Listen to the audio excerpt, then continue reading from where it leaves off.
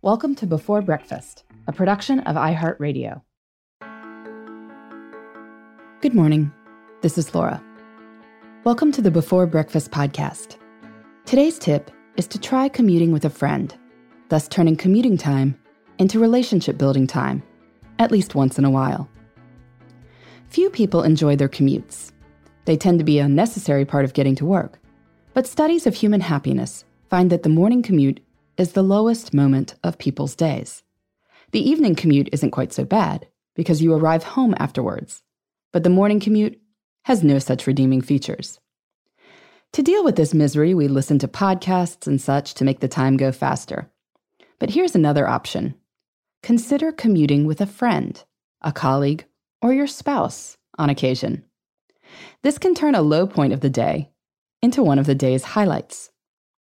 First, I'll say that I know a lot of people already socialize during their commutes because they're on the phone. People send me the tip all the time to call relatives during a commute, but the truth is that dialing and talking can be quite distracting.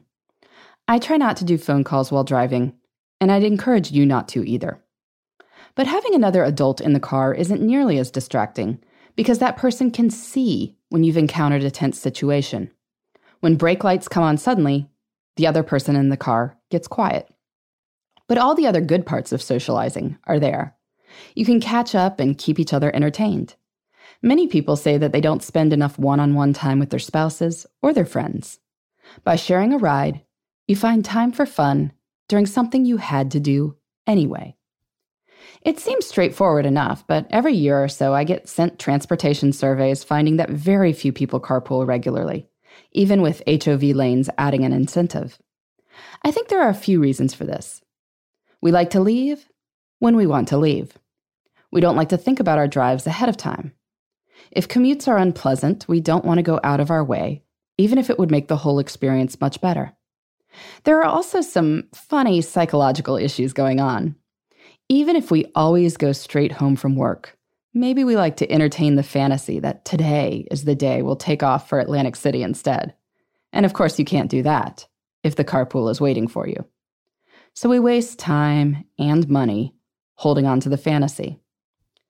In any case, there's some value to flexibility, so you probably don't want to do this every single day.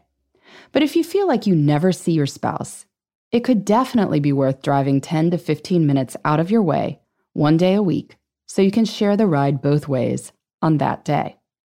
Or maybe you have a friend who lives 10 minutes from you and works 10 minutes from you.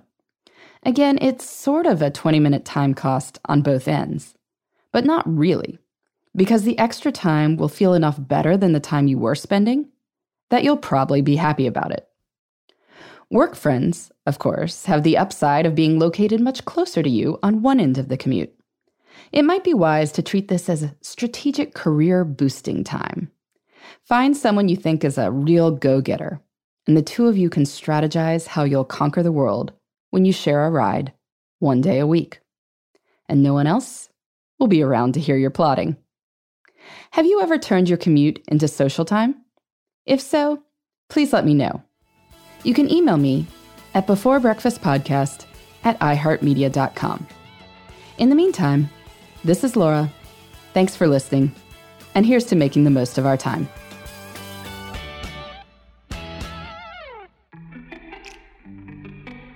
Hey everybody, I'd love to hear from you. You can send me your tips, your questions, or anything else. Just connect with me on Twitter, Facebook, and Instagram at Before Breakfast Pod. That's BE, the number 4, then breakfast, POD. You can also shoot me an email at beforebreakfastpodcast@iheartmedia.com. That Before Breakfast is spelled out with all the letters. Thanks so much. I look forward to staying in touch.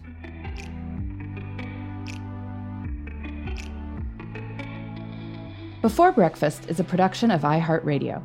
For more podcasts from iHeartRadio, visit the iHeartRadio app, Apple Podcasts, or wherever you listen to your favorite shows.